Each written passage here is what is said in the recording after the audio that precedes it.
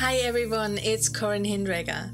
You are listening to the Embodied Thriving Self podcast, a series where I invite you on an inner and outer journey to align with your soul, unlearn who you thought you needed to be, and become your most authentic and thriving self. So you too can create the magical ripple effect in your life and business you came here to do.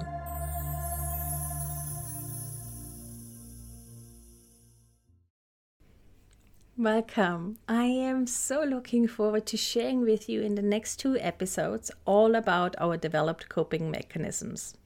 We are going to explore our coping strategies and how they impact our ability to create our dream life. Coping strategies are mechanisms we have developed in our childhood or later in life to help us survive or deal with a certain situation. Similar to our different nervous system stages, they only mean well and want the best for us. The problem with these mechanisms is that they often remain active long after they are no longer needed. They no longer support who we have grown into, namely our most authentic soul-aligned self. Instead, they keep us small and hold us back from creating our dream lives with ease. It's as if we are wearing glasses colored in a past shade from which we look at our current life situation, work and relationships, wondering why we are consistently running into the same or similar problems. This strains and frustrates us, brings up more exhaustion, and can be triggering. The coping strategies and stuck nervous system stages then come out even stronger, as they perceive these stresses as threats and feel like they need to support us even more. It's like a vicious circle. So what's the solution, you ask? It's becoming aware of them, making peace with them, catching them when they want to come out and play, and rewire our experience to soften their impact, as this helps us to move beyond them, lower the impact they hold on us, and help us to show up more authentically as who we truly are. This is the place when magic happens, as life starts to unfold and flow differently. Shirzad Kameen, the author of the New York Times bestseller, Positive Intelligence, has done wonderful research on them and their impact. He refers to them as saboteurs. I came across his work in 2020 and shortly after became a certified positive intelligence coach because this knowledge felt like such a crucial additional part to my work. And the impact I have witnessed so far implementing this has been profound. What really stands out for me is what a deep impact these saboteurs can have on us, even after many years in the coaching and healing industry, and of personal development and deep transformation. The impact I witnessed within my own experience of life and also within my clients' experiences was profound. I've learned firsthand that through the understanding of these coping mechanisms, as well as through rewiring our cognitive patterns, deep shifts could happen much quicker, freeing us from having to live from past experiences. Somehow it feels like the handbrake of our existence has been loosened. Not only could the understanding of ourselves shift, but also the previous work that has shaped us could propel us into a deeper experience. Yet I noticed that when we are stuck in one of the nervous system stages I shared in the previous episodes from last month, it can be very difficult and take a long time for us to build the capacity to deeply rewire our coping strategies due to the vicious cycle I just talked about. With this in mind, I invite you, if you have not done so already, to listen to these episodes from last month to get an understanding of how and where you might experience a stuckness within your own nervous system and how to start supporting yourself to come more into rest and regulation. So you can take the combined awareness and build true capacity for change. This is crucial, as the awareness alone you are building in today's episode can only get you so far. Okay, so let's dive into the different saboteurs. In general, we have about 9 saboteurs and one overarching judge that activates these saboteurs. To make sure that I keep the episodes digestible, I will cover 4 of them in today's episode and the other 5 in the next one, in which I will also include some tips and tricks on how you can work and rewire them. I invite you to have an open mind when you go through the different types of saboteurs and see whether you can recognize any of them and think of any situations in which they might show up. I myself have a few saboteurs. Some of them are active in my business, others at home. The triggers are all different, so becoming aware of this helps us to catch them. Okay, let's start with the avoider. We have an avoider saboteur when we solely focus on the positive things and deny anything that is not positive, including the parts of us that might be messy and seem unfit. We often procrastinate when we have a strong avoider saboteur or have developed an avoidant coping mechanism around things that would bring us forward. Because taking action steps to move forward in our lives can be very uncomfortable. We might need to do things we are not familiar with, and this can bring up uncertainty and be scary at times. You might say, but focusing on the positive thing is something good. Well, yes and no. It's a two-sided sword. Something I often like to share with my clients is that in general, energy always follows energy, because where our thoughts go, the energy flows. So if we try to manifest or create something in our life by avoiding something subconsciously, and really deep down we know that we are avoiding it, the feeling associated with this avoidance is a negative feeling. And that feeling is the energy that is always flowing. In this case, thinking positively comes with a negative, let's call it undercurrent, which creates an internal battle. We wonder why our feelings don't match our positive thoughts. And that can bring up anxiety, frustration, and overwhelm. Because maybe what we like to create is not in alignment with who we truly are at the soul level.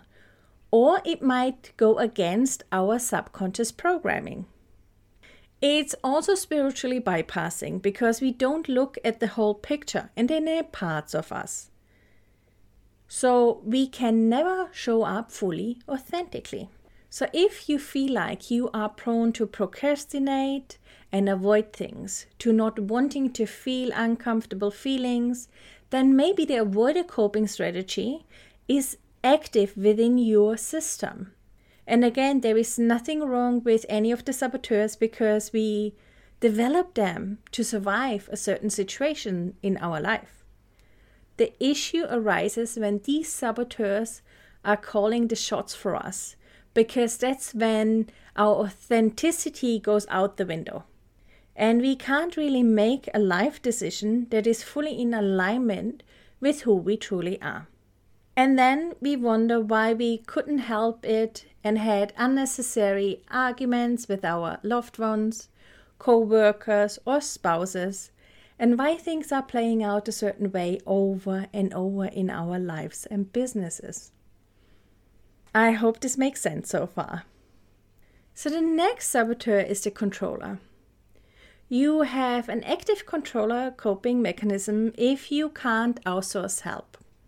Check on the work others do over and over and tell yourself the story that you have to do everything yourself because others can't do it. Often this comes from experiences we had in the past where we learned that no one can do it the way we like to have it done.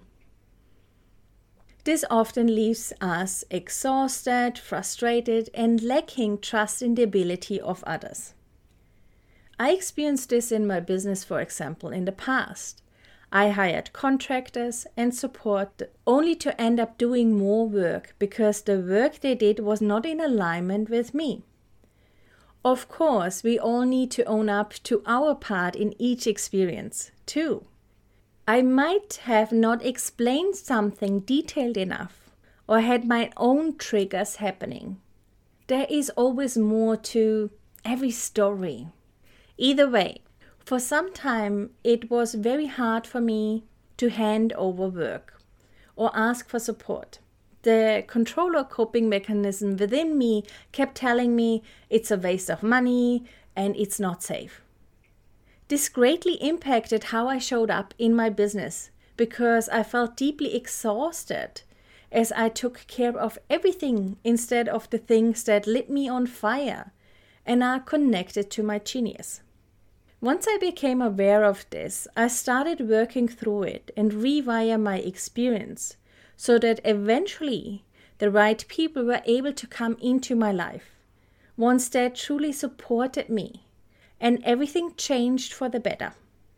One thing that might come up for you, and I hear it all the time, is, "But Corinne, no one can do things the way I do it. I'm so much more efficient if I do it myself." It's like the controller coping mechanisms puts a badge of honor onto your chest. And if this is really something you want, there is nothing wrong with it. But if you would like more from life and are ready to live life and do business fully lit up, doing the things that light up your genius so you can have the impact in the world you came here for, it is worthwhile loosening the grip of the controller saboteur in case this is one that presents for you, as living with it can be very tiresome and we easily burn out. Another way to show the impact the controller saboteur coping strategy can have on our lives and business is illustrated in the following story. Just imagine for a moment that you are chartering a fishing boat for a week with 10 of your friends. You are the only one that knows how to fish, so you try to show them how, but they keep messing it up because they are inexperienced. And so you end up continuously taking their fishing rods out of their hands and doing it yourself. By the end of the week, you only manage to catch a handful of fish. You are exhausted because you did all the work by yourself, and your friends are frustrated and stopped wanting to try and learn how to fish because you haven't given them a chance to. It could have played up totally different if you had shown your friends over and over with compassion how to fish. It might have taken you a day or 3 to do so. But after that, everyone would have had an experience of success and would have been eager to do their best to catch more fish, so that by the end of the week, you all would have caught a substantial amount of fish. Everyone would have been happy and content, and you could have enjoyed the trip with them instead of doing all the work yourself. In this example, the first version was your coping strategy, and the second one was your authentic self. What do you think would be more fulfilling to live by? So the next saboteur is the hyperachiever. The hyperachiever coping strategy has an underlying message that says, "I'm not good enough. I need to do more," and so on and so on. It's like we beat ourselves up over and over. The thing I see play out most often with an active hyperachiever is that we are chasing one certification after the other, one goal after the next. We keep telling ourselves, when I have finished this certification or got this new car or bigger house or the partner of my dreams or fill in the blank, then I have arrived. Then I will be happy and content. But as soon as we arrive there, or quite often, even before that, once we see the finishing line, we start to chase after the next best thing. Subconsciously, we keep telling ourselves over and over that we are not worthy yet. Similar to the controller saboteur, this can be deeply exhausting and frustrating, as there is an internal fight happening, and we do not allow ourselves to celebrate our wins. We feel too deeply unworthy to be happy and fulfilled.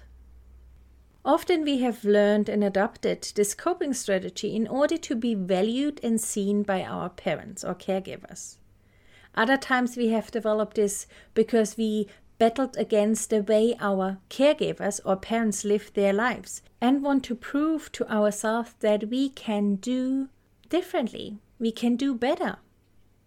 Most of the time, we do not want to feel all of these underlying feelings. So similar to the avoiding coping mechanism, we distract ourselves, only this time by being busy. I'd like to clarify that there is again nothing wrong with wanting more from life and working towards what we want. It is only when we are not able to cherish and celebrate the big and small successes we have and always strive for more that creates the issue. So let's dive into the next saboteur, the hyper-rational coping strategy. If your coping strategy is the hyper-rational, it's like everything needs to be scientifically proven. Like if it's not scientifically proven, it can't be trusted, or it just can't be true. You might have the tendency to overanalyze. And often people who have a very active hyper-rational can't access how they feel. If you ask them, how do you feel? They give you answers like, I think, or they say they don't know. Often they literally can't feel their emotions because feeling is something that has no logic to them. And because they don't know what they are feeling, they can't express them. So if it's hard for you to experience feelings or to express your feelings, this might be something that is present for you. By that, I don't mean you always need to tell everyone how you're feeling. But if someone asks you honestly and you trust them, but you still can't tell them how you're feeling about something, then there might be a hyper-rational saboteur active in your experience of life. Maybe once upon a time you experienced something in your life where you didn't allow yourself to feel because it would have been too much for you to cope with. So you might had to disassociate from your feelings and go full blast into like everything has to make sense. Everything has to be a certain way, as that's the only thing that creates safety. Our systems are so wise and always here to help us.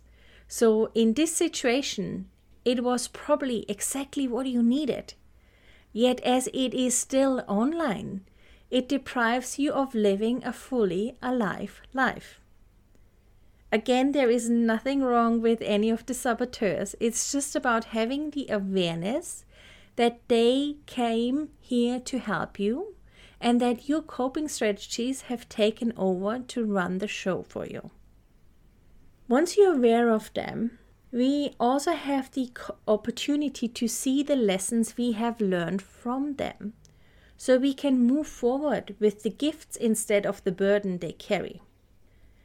I feel like I've shared a lot of information today, so take some time and let it settle for a moment.